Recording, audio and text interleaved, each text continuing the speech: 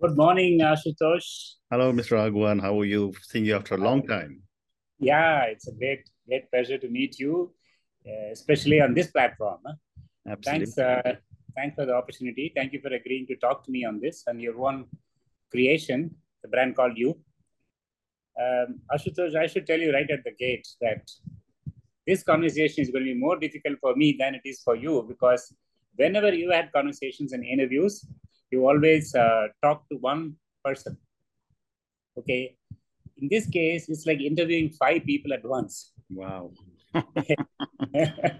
A corporate leader, an entrepreneur, an author, a master storyteller, a management coach, and what I call as a global intellectual by virtue of all the things that you've done. So I need to talk to you within just 25 minutes. So it's a lot more challenging. I want to give you that Thank you. Very reality. kind of you. Very kind of you. Thank you so much. Ashutosh, there are so many facets of you that I'm sure the audience will be dying to know about. And the interesting thing is that you have been seen by a set of people from one facet. But here it is today. I think I'm going to take an opportunity and try to see how I can unravel the many facets of Ashutosh Garg, right? That's what I'm trying to do. Mhm. But let's get started. In fact, I'm very curious to know a little bit about your early life, particularly growing up and education. So, what are your great memories growing up? And when you're growing up, who were really your inspirations? Because I'm sure you draw inspiration from many sources growing up, and that's what has led to who you are today. And also, what made you to reach out and join one of the most prestigious management institutions in the country for your MBA? Could you talk to us a little bit about that aspect? Thank you. Thank you so much for asking me to chat with you. Ragwan, you and I go back 2.5 decades when we were neighbors in Laburnum. But, uh, and I think we spent some fantastic times together. I could always call you one of my very, very dear friends. So, I was born in 1956 in a very, very happy home. My father was a very decorated soldier, a brigadier when he retired, a Ati Vishish Seva Medal and a Kirti Chakra recipient. We were three brothers and grew up in a very middle class family. My father always used to say, I may not leave a lot of money for you, but I will certainly give you the best education and great values. He gave us both education and values, but he also left behind a property which was worth a fortune. So I think that was very good. My mother was one of the early well-educated women who went to one of the convent schools and so on and so forth. And but yet she gave us some amazing values from the perspective of family, from the perspective of religion, scriptures, and so on and so forth. Uh, I'll just fast forward. I was, in Hansraj College for my BCom honors. Wasn't very sure what I wanted to do in life. A lot of people in 15 to 16 years old. And then I discovered that MBA was a path. So I did go to Jamnalal Bajaj, after which, of course, I got into ITC. 17 years with ITC and then left in 96, spent 8 years in aerospace. And after aerospace, when I was asked whether I would like to pack my bags and move to Germantown, Maryland. That is when I quit and decided that had enough of the corporate world.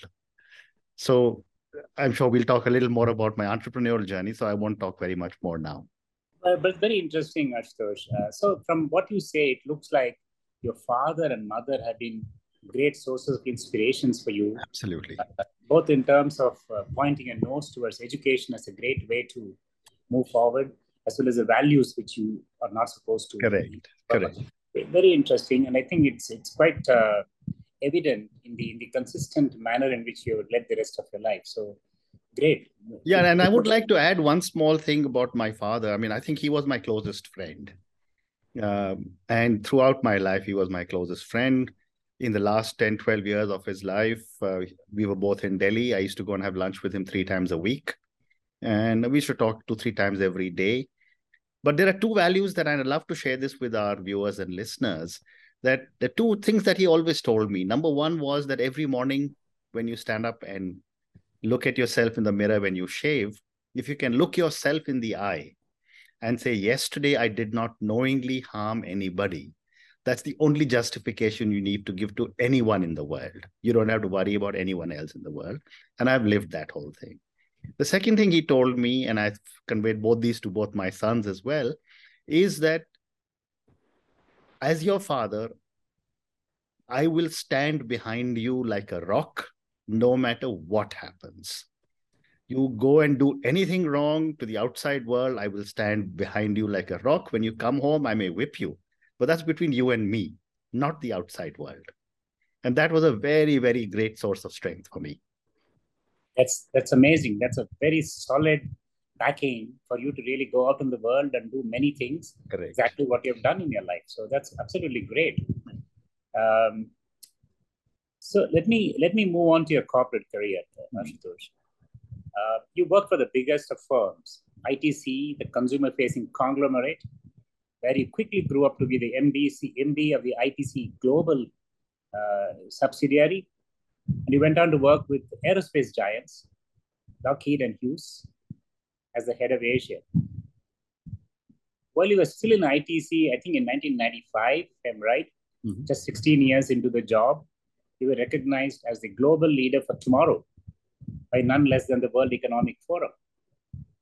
So one would say that such a fantastic corporate anchoring and positioning. But let me ask you a question before I ask you what made you leave. But here is a question for you. When you were with the corporates for 25 years, what aspects of corporate life did you really enjoy the most? And what aspects really ticked you off as somebody who say, look, this is not what I want to do. So could you elaborate a little bit? Because I think there are many, many thousands of corporate senior executives out there listening to you today who are really wondering, I'm in a great spot, so I should keep going, right? So what would you say to them based on your experience? So I think I am where I am because of my 17 years with ITC. I think it's one of the most incredible organizations that I could have ever hoped to work for. I mean, I must say that right up front because, and I still have some very, very close friends in ITC. ITC was one of the companies, and I don't know what it is like today, but it was one of the companies where I remember the first Indian chairman of ITC used to talk about a professional entrepreneur, which was a preneurial culture that he had coined on his own. And, I actually lived that culture in ITC. The company would just turn around and say that time for you to do something different, take the lead, show your initiative. You will get the support from the board. The board of the company, which for most young people is very inaccessible, I think in ITC was a very, very accessible board. You could walk into people's offices, you could talk to them and so on. And I also remember one particular instance when I think it was 1989, I had been sent from Calcutta to Mumbai to start financial services. And I was called back by the then chairman of ITC, Mr. Jagdish Sapru. And I was told that I think it's time for you to go to Singapore and set up a beachhead because the board thinks that ITC must have an international presence. That was in 89 when I was 33 years old. And I said, sir, I'd be very happy to go to Singapore. But what do you want me to do? You got to give me a mandate. So his response was, I don't know. So I said, how do you want me to go there? So he took out a sheet of paper, his letterhead, signed at the bottom, gave me a blank sheet and said, go and write your own mandate. Now, for a 33-year-old, it was an amazing opportunity and it was also a very frightening opportunity. And I had confidence that the board would stand by me, which they did. And we built a $250 million company, very similar to the large trading houses of Japan and Korea. And this was one of the first Indian companies that was recognized in Singapore as what used to be called an international trader. So it was an amazing opportunity that ITC afforded to me. Fantastic. That's fantastic. So, I mean, aspects like that would have reinforced you to carry on and stay, right? I mean, what elements of the corporate career need not be specifically about ITC or Lockheed or Hughes, but if you look at the corporate culture as a whole, what aspects of corporate culture do you think that today's corporate world should try and change? the kind of things that can tick off, budding entrepreneur and a senior executive like you, like that? What kind of practices do you think should be avoided, or what really ticked you off when you were at the Well, I'll tell you what really happened why I left. I had never ever thought I would leave the company, but I think as happens, and it's the old so-called Indian crab syndrome. Big open basket of Indian crabs. The moment anyone tries to climb out, others pull them back in. At 35, 36, 37, very, very few people used to go overseas and work in the early 90s. Today, thousands of Indians are working all over the world. And therefore, that started to create a lot of issues between when people would come there and they'd see a simple Honda City and they'd say, how come this guy is driving a Honda City when we don't even have a Maruti 800 at home? Those differences was what started creating issues. And that is when a lot of challenges started to come. And without going into too much detail, I think, there were certain confrontations that one had. And the way I am is, and I've written about it in my first book also, but what I decided at that time was that I think it's better for me to move on rather than keep on trying to find a system which I had grown to love and which I had prospered and grown in. So I said it's better to sidestep and walk away rather than get into a situation where our horns would be locked together. Very interesting, very interesting. So, I mean, the kind of point I'm drawing out of this is that when corporates like ITC or other organizations were gutsy enough to differentiate their performers versus non-performers, they should go all the way to make sure that the performers are given the right environment to continue to perform and not at some point leave them to be feeling crowded and jostled around that they really look for doing something else. Would you say that could be a lesson for corporates? Yeah, a big lesson is that, and I think this is something which is known all over the world, that if you give any individual responsibility to achieve something, senior leadership must stand by them and support them. I mean, it's the same thing that we say in cricket. If a batsman is failing 2 times, 3 times, 4 times, you don't drop the batsman, but give him more opportunities and he will start to perform and come back in. So there will always be ups and downs in a corporate career, but that doesn't mean that the top leadership should junk the individual. Yeah, I get you.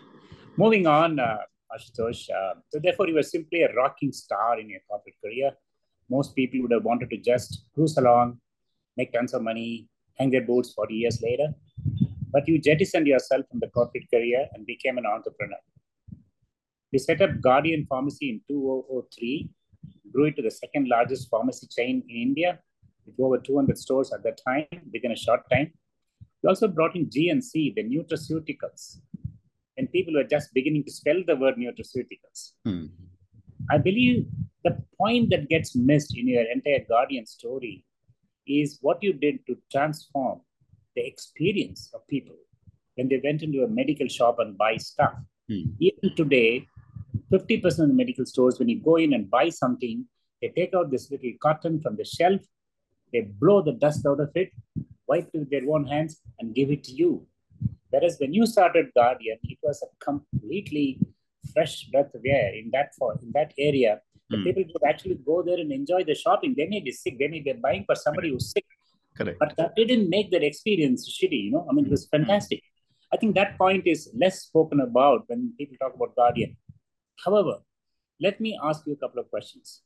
What got you really started to start this first entrepreneurship? Okay. In that, what was your happiest day? What was your saddest day? Okay.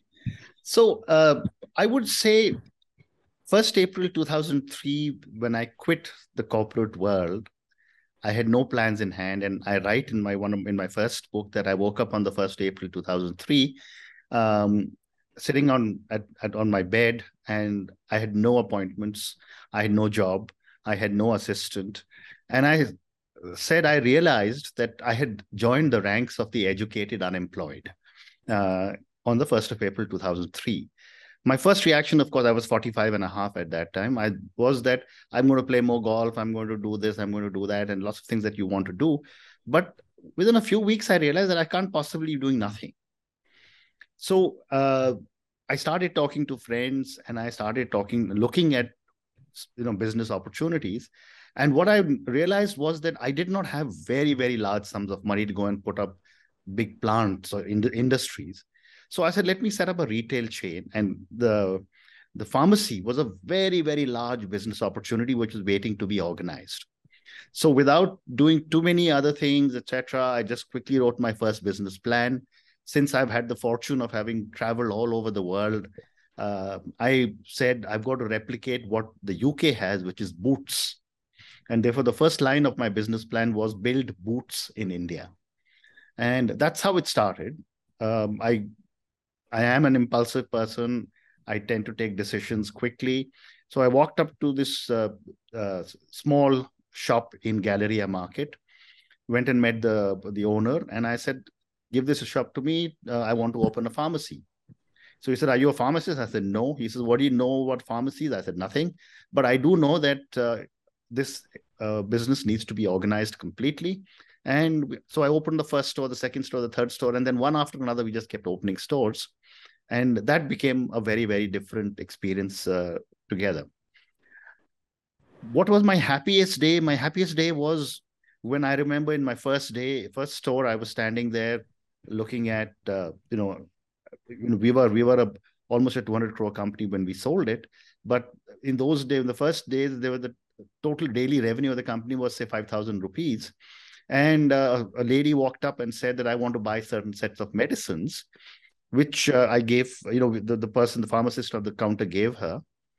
And then she said, I want to take some shampoos, etc., etc. And then she said, now, can you give me a bill for medicines? Because in those days, you could claim the bill for medicines from under Income Tax Act. And the pharmacist looked at me and I said, no. I just shook my head. Because of the daily sale of 5,000 rupees, this sale would have been 3,000 rupees. So she got very angry with me and she said that, this is a useless pharmacy. I'll never come again. I said, ma'am, I'm sorry, but we cannot give you a fake bill. And she walked out. 2 days later, she walked in again and I asked her, I said that I went up to her and I said, ma'am, we cannot give you a fake bill like we said. She said, no, I know, I don't want a fake bill. Since you don't give fake bills, I know I can trust the medicines. And stayed with us all the time, never ever left us. Wonderful. The most difficult part, I think, was a time when I started to realize that the largest amount of stealing that was happening in our stores was by our own employees. And that was a very sad day for me when I realized that people who are part of the organization are stealing and taking advantage of the fact that there are so many items in the store that by the time stock checking happens, someone has taken enough money out and run away. That is what was probably my saddest occasion. Okay. Those are very, very deep points. I can understand how you must have gone ups and downs with this. Correct. But today, there are lots of entrepreneurs who are getting into the virtual space. I would consider pharmacy outlets as brick and mortar stores. And what would be, if you have to give one advice to anybody today who wants to start a brick and mortar business of that kind, what would be your one message? One message for any brick and mortar stores, and brick and mortar stores are not disappearing. They will continue to exist no matter how big online becomes. Brick and mortar stores, basically, my lessons are that you've got to make sure that your systems and processes are so strong that inventory that is sitting in your stores is protected no matter what happens, because inventory is cash. And every rupee of cash that disappears without payment is a direct loss to you as an entrepreneur. So just make sure you have systems that protect your inventory. It's a fantastic point. I mean, combining what point that you mentioned earlier and this one, it looks like entrepreneurs should not wait for them to get to a scale before they put the systems and processes. Correct. I think you should start out right in the beginning. That's what I kind of understand from what you're saying. Correct. Let me move on to another part of you, right? It's never-ending facets of you, Ashutosh. Let's talk about you as the author. Okay. Right? Between 2011 and 2021, you have published 8 non-fiction books, in a rapid fire speed. I consider it as a rapid fire speed. Mm-hmm. The buck stops here. My journey from manager to entrepreneur in 2011. The buck stops here. Learnings of a startup entrepreneur in 2014. Reinvent, reboot, rewire, managing retirement in the 21st century in 2015. The brand called You in 2018.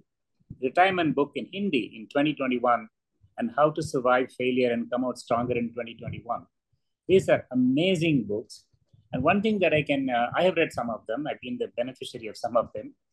One thing that comes through clearly is a no-brainer. That means you really want to give it to people, your experiences and your life and your learnings without them having to reinvent the wheel. That's kind of, to me, the obvious thing. And the fact that you've written 2 books with buck stops here is very symbolic of, looks like a principle that you have followed in everything that you've done. Now, listening to you, when you said what your dad told you, no matter what happens, I am there to back you up, seems to have had some influence on the way that you look at life and say, if I am the entrepreneur, if I am the executive, buck stops with me. It's a very, very strong, simple sounding, very profound philosophy that seems to have gone through at least some of the books that you're writing. Am I right in characterizing this, that buck stops here is a very symbolic representation of who you are? Correct. In terms of operating principles? Correct.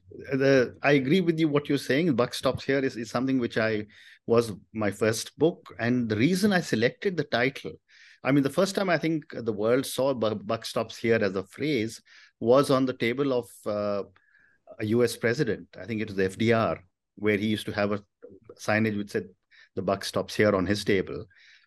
And all of us as professional CEOs used to keep saying the buck stops with me. As an entrepreneur, I realized that the buck stops with the person who has to find money at the end of the month to pay salaries to his team. That I thought was the reason, where the buck stops, and which is why I titled the book, The Buck Stops Here. Fabulous. It's very good. Question, right?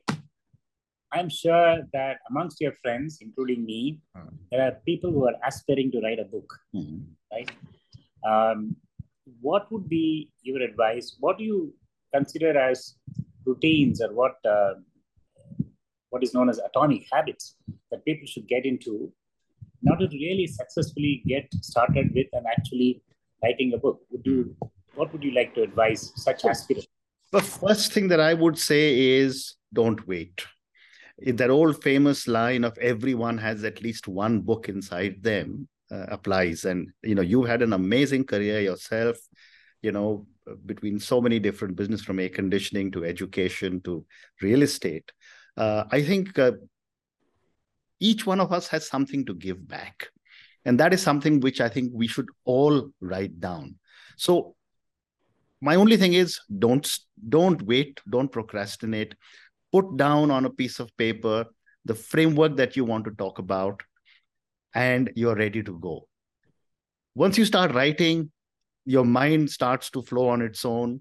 Believe me, every little thing that you write, whether it's the birth of your children, whether it is promotions in your careers, whether it is a fantastic day of golf, every little thing, when you live through and you're writing, it's a very cathartic experience for you.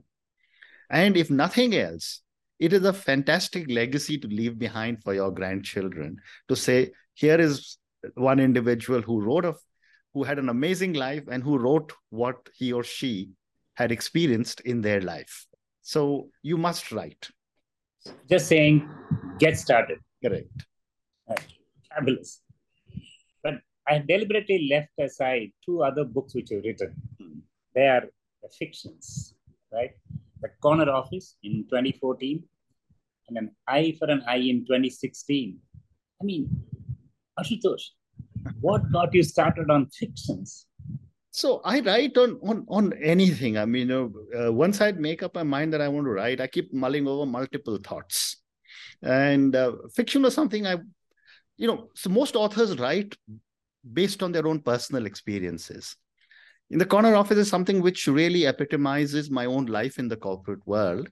which is now garbed or hidden. The characters are hidden. Each character is created based on multiple people that I have known, and I know who has been my inspiration for each character. But I think the messaging that I'm trying to give in the brand called in the corner office is that at the end of the day, it's you yourself who's going to be happy for whatever your achievements are. It must not be in comparison to, oh, Mr. Raghavan has done so well in his life, why am I, Ashutosh Garg, not doing as well as he is? And that's very typical human reaction for all of us. You've got a Mercedes, I've got a Maruti. When can I get a Mercedes? By all means, think about it, but don't drive your life based on that. The book An Eye for an Eye is really an inspiration from Jeffrey Archer's Cain and Abel, about two individuals, and it's my biggest book, about 400 pages, and it's the book that I probably spent the maximum amount of time writing. Fabulous. But let me ask you a question. I want an inside scoop. Okay, your wife, Vera Garg, is a pillar of strength at the American Embassy School. She's been in the school for the past 25 years, and she is by far a historian par excellence. Tell me that An Eye for an Eye, you didn't draw some inspiration and tips and clues from her, because your book really is mired in history across multiple periods. So I think I have learned a lot from my wife. I think Veera has been a tremendous source of inspiration for me. She's also been one person who has always, as I say, punctured my balloon whenever I seem to be flying too high and brought me back down to earth. So I think we've had a fantastic marriage of 4 decades. We just complete 40 years, and she's been a very, very strong pillar for me. As far as history is concerned, she's a well-known historian. She has, but I must say also that when we got married, if she would ask me, do you know who's Babar? And I would say, yeah, there's a road named after him in Delhi. Or if she say, you know, this who's Humayun? And I'd say, there's a road named after him. But I've learned over the last 4 decades, she knows a lot. So whenever we travel, wherever in the world, she does all the research. I just follow her and learn so much more. It's also true. I think, in my opinion, she's been consistently doing one thing of being the best teacher that you can find on one side, and allowing you to go from one corporate to another, to an entrepreneur, to an author, and today the master storyteller that you are. So I think it's been a great combination. So congratulations on your 40 years of marriage. Thank you. Let me move on to something else, the brand called You.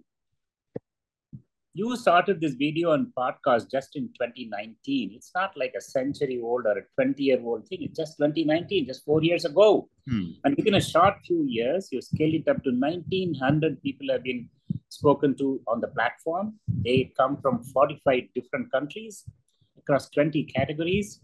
And what I understood was that there are 4 million viewers annually.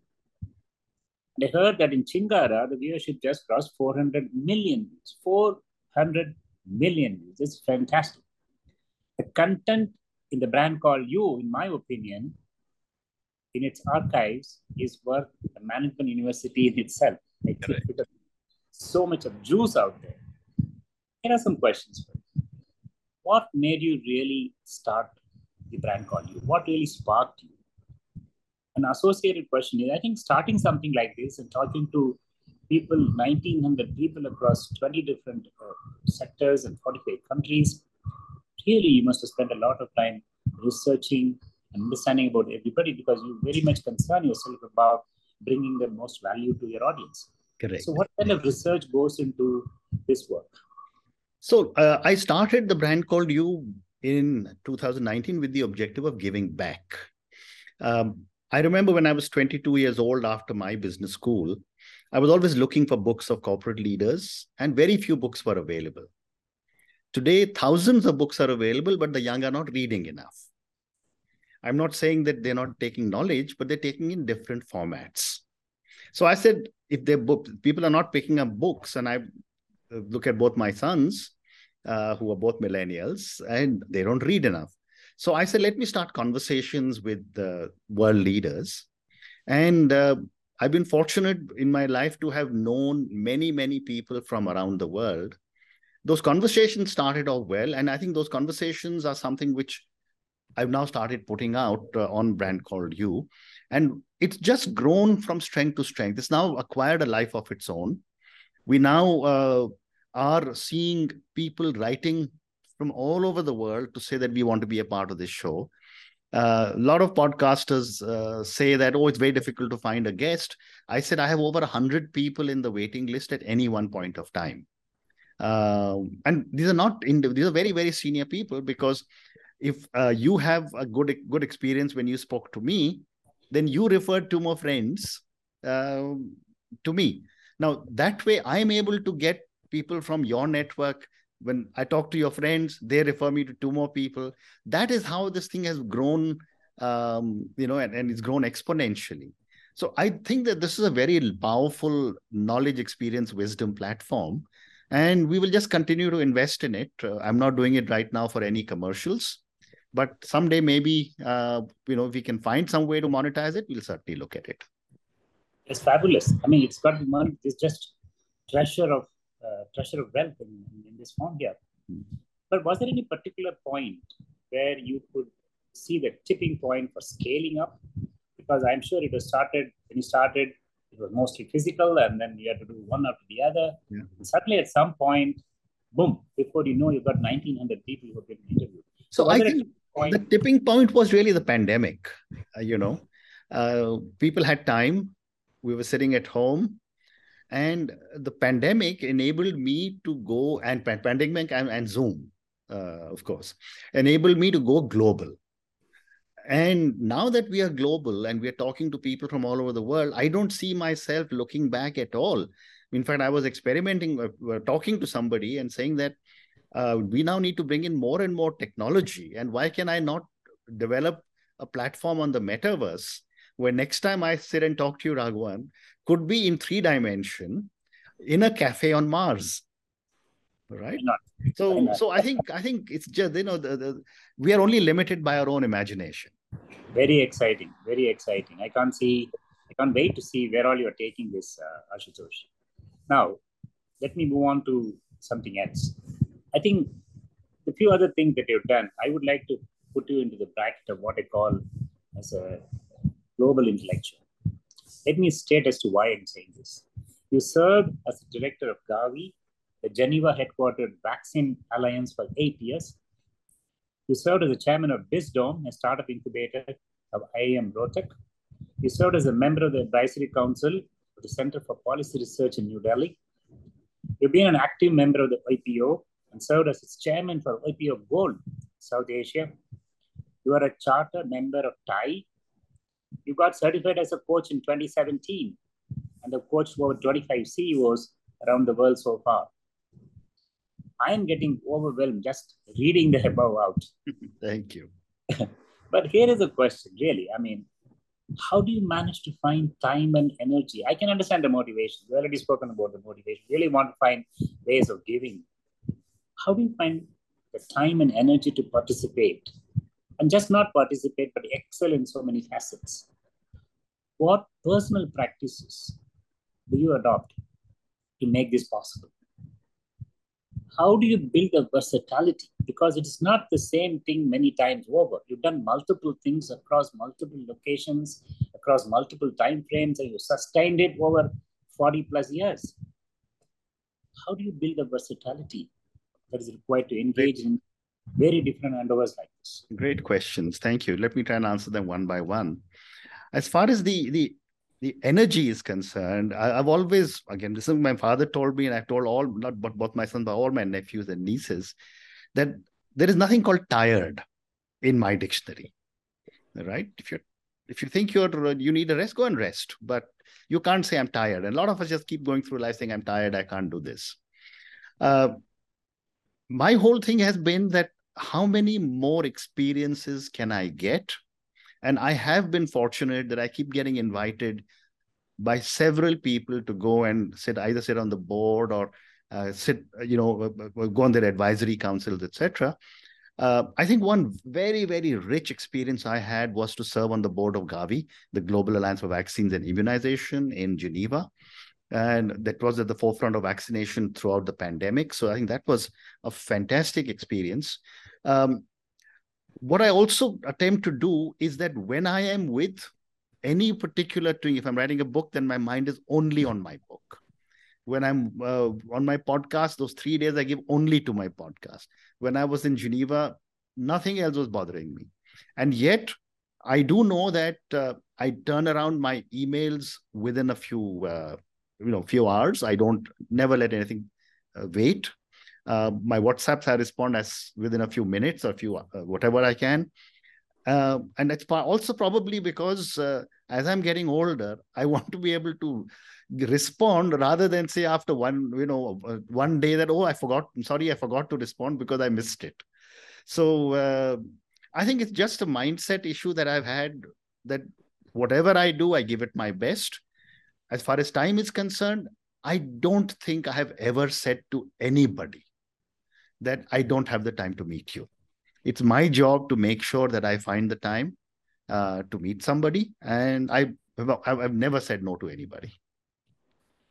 I think what you're not saying in this is that you have a personal habit where you get up around 3:30, 4 in the morning. Yes. And you create time.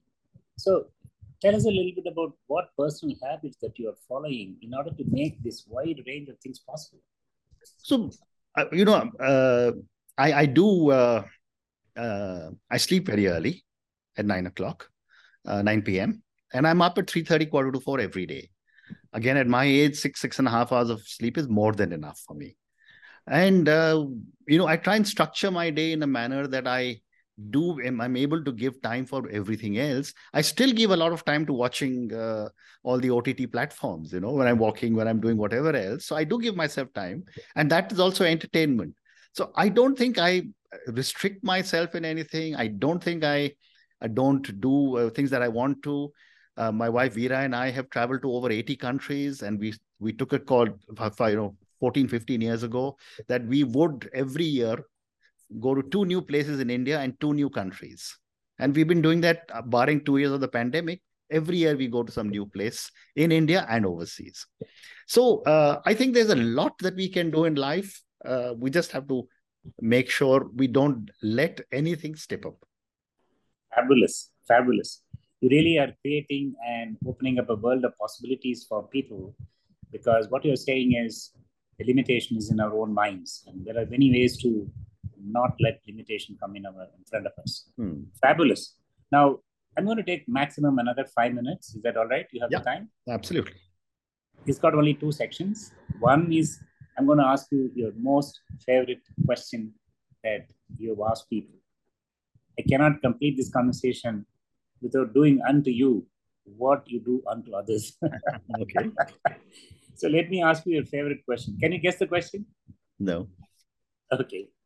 What does success mean to you? Oh, okay. So success can mean different things to different people, different things at different times in our lives. I remember when I was in my mid-20s, success was getting a bigger car, bigger house, etc., etc. But as I look back now, success to me means that am I being able to give back everything that I've been fortunate enough to receive in terms of knowledge? Am I able to mentor, support people who are reaching out to me to be able to say they need some help? Am I able to express my thoughts without any fear, which I do in my writings? And finally, I've often said this, that most of us do not have the courage to say no. For me, success also means that if I'm not able to do something, I turn around and say, I'm sorry, I will not do it, rather than say, let me figure out a way to do it. So success means different things at different times. But today it is, how can I see a lot of other people benefit from all the fortunes that I have had? It's fabulous. It's fantastic. I think the most significant point you're mentioning is don't get fixated on one definition of success. You got to pivot and keep looking at the stage of your life, and see how can you define success for yourself and go after you can do it. That's Correct. kind of getting out of it. Correct. That's great. Thank you. I'm going to go to the last section. These are some rapid fire questions very quickly. And okay, here you go. Best score on a golf game for you. What's been the best? 16. That's my dream score. What's your favorite holiday destination? Now, here is a caveat. You cannot say Singapore, where your older son Varun lives, or Arkansas, where your younger son Ashwin lives. So tell me a place which is your favorite. I would say one of my favorite destinations was the Maldives. We went there 2 years ago, and my idea for holiday is that you don't do anything. And sitting on in that, and Veera loves to go and sightsee and go to all the historical places. So here we were on an island. We had nothing to do. Those 7 days were, I think, an ideal holiday destination. That's great. Next question. Simple question. Rolex or Titan? Rolex. I've always had a Rolex. Single malt. Smoky or smooth? Smoky without a question. Lagavulin in 16 is my all-time favorite. Okay, last of the rapid fire. Okay. Netflix. What's been your most favorite thing that you watched? Netflix, I watch so much constantly, and I love these long, episodes. I would say Prison Break was an outstanding one. I would say that Sopranos was an outstanding one, and there are so many of those. But what I like are long, multi-episode series. All right. Okay, I'm going to leave you with one last question, and I know, Ashutosh, I have the privileged information that you are on your way to publishing a next book. I want to say a little bit about it. Sure. It's gone for publication. Again, this is a very, very different topic that I decided to work on. This is a book that is, I've often said that I don't think a lot of young people understand the kind of wealth of knowledge we have in our Indic scriptures. And why I'm using the word Indic is that 4 of the major religions on the world have come from India: Hinduism, Sikhism, Buddhism, and Jainism. And I was fortunate in the pandemic to do an 8-month program from Harvard on the 7 major religions of the world, where I cleared an exam and everything else. So what I did was that I said, let me relate a lot of what I have read with my life in management. And therefore, the book is titled 7 Chakras of Management, Ancient Wisdom from Indic Scriptures. Fabulous, fabulous. You're getting this out at the end of the year, this year? By September, October, it should be out. Rupa is the publisher. Congratulations. This is almost another genre of what you're writing. Correct. Ashutosh, thank you so much for giving so much time, and really appreciate it. I think that it's impossible to do justice to the depth of things that you've done, the variety of things that you've done. But I think the viewers got a glimpse of the several facets of the brand called Ashutosh Garg, and there are lessons that people can take away. It's great. I'm sure that we will soon have to have another conversation with you where we may have the opportunity to go deeper into some elements of it, maybe shorter ones. But you've got so much to give, and you already are giving. And thank you for giving me the time today. Thank you very much, Ashutosh. Thank you, Raghavan, so much for inviting me to your podcast. Thank you very much. I really enjoyed all the detailed research you've done, all the detailed questions that you've asked me. And as I said, we've known each other for 2.5 decades. I look forward to spending so many more of my old age years together with you. Thank you again. Thank you very much, Ashutosh. Thank you. Have a good day. Bye-bye. Thank you. Thank you for listening to the Brand Called You videocast and podcast, a platform that brings you knowledge, experience, and wisdom of hundreds of successful individuals from around the world. Do visit our website www.tbcy.in to watch and listen to the stories of many more individuals. You can also follow us on YouTube, Facebook, Instagram, and Twitter. Just search for the Brand Called You.